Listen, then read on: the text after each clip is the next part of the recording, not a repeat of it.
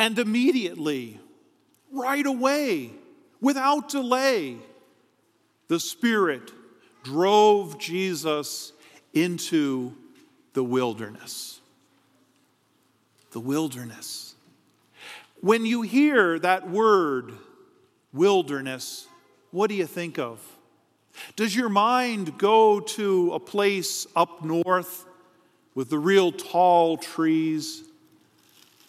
The green and lushness of those northern forests where the lakes are pristine, where the grass grows free and wild, where we retreat to away from people and away from our everyday life in order to be renewed, maybe to do a little hunting or a little fishing.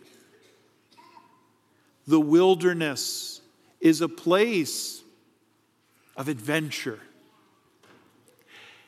Now, in Jesus' time, some of that same things might be true, but the setting of the wilderness is very different from what we might label wilderness here in Minnesota.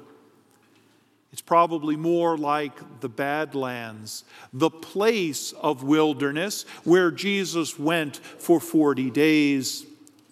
Instead of lush greenery and tall trees, the ground was dry and arid. The sand was all over the place and it was hot. The water wasn't plentiful, if there at all. The wilderness was a place where life itself was challenged, where life itself was hard. The wilderness was a place where people went in order to be tested, to face adversity, and to be strengthened in their spirit. The wilderness. The wilderness is that place in our story in Mark's gospel where Jesus goes and for 40 days he finds himself tempted by Satan with the wild animals and receiving the daily attention and care of God. It's at the start of his ministry. He doesn't do anything else before going into this time of preparation. A time which in some ways will be just like the ministry that follows. For he will, as the Son of Man, as the human one, he will encounter a world that is challenging and broken. A world that is filled with wilderness that ultimately leads to a cross and his own death. Where is your wilderness? Where is your wilderness? Think beyond the setting. Think about that spiritual place where you are dry, where you are yearning, where you are challenged, where life is just so difficult. For some of you, that place will be a place caused by medical things, by our bodies that are struggling and yearning for restoration and healing. Maybe it is suffering the death of a loved one.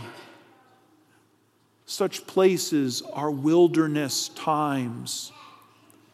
Maybe you sit here today and you wonder about what happened in Florida this past week, about children shot and killed at school, and you think that such things ought not be. That is wilderness.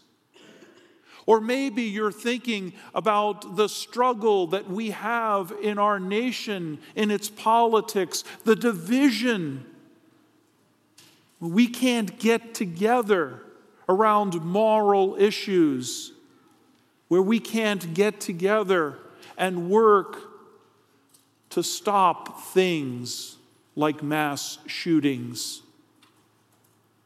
That is wilderness too. It's wilderness anytime someone is excluded because of who they are and outward appearances. That is wilderness. It's wilderness anytime we turn away from welcoming people and refugees from other nations.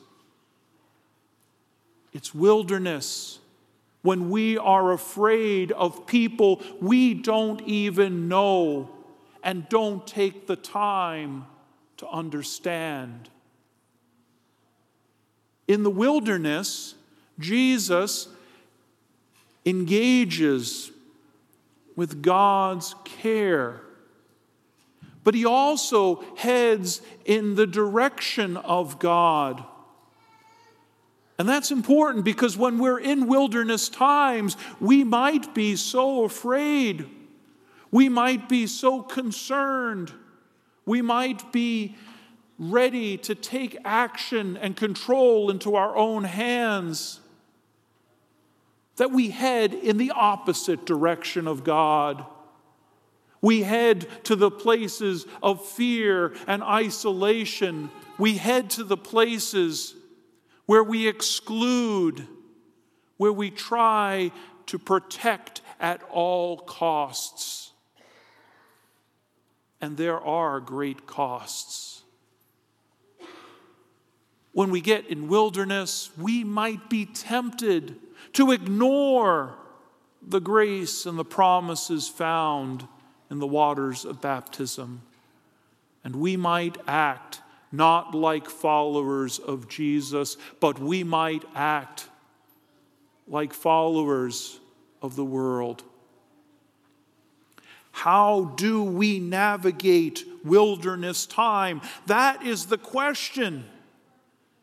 As we set out early on in the season of Lent, as we begin this first Sunday in Lent, how do we navigate these times? How do we navigate these concerns and worries and feelings that hurt to the bottom and challenge us to the bottom and the core of our being?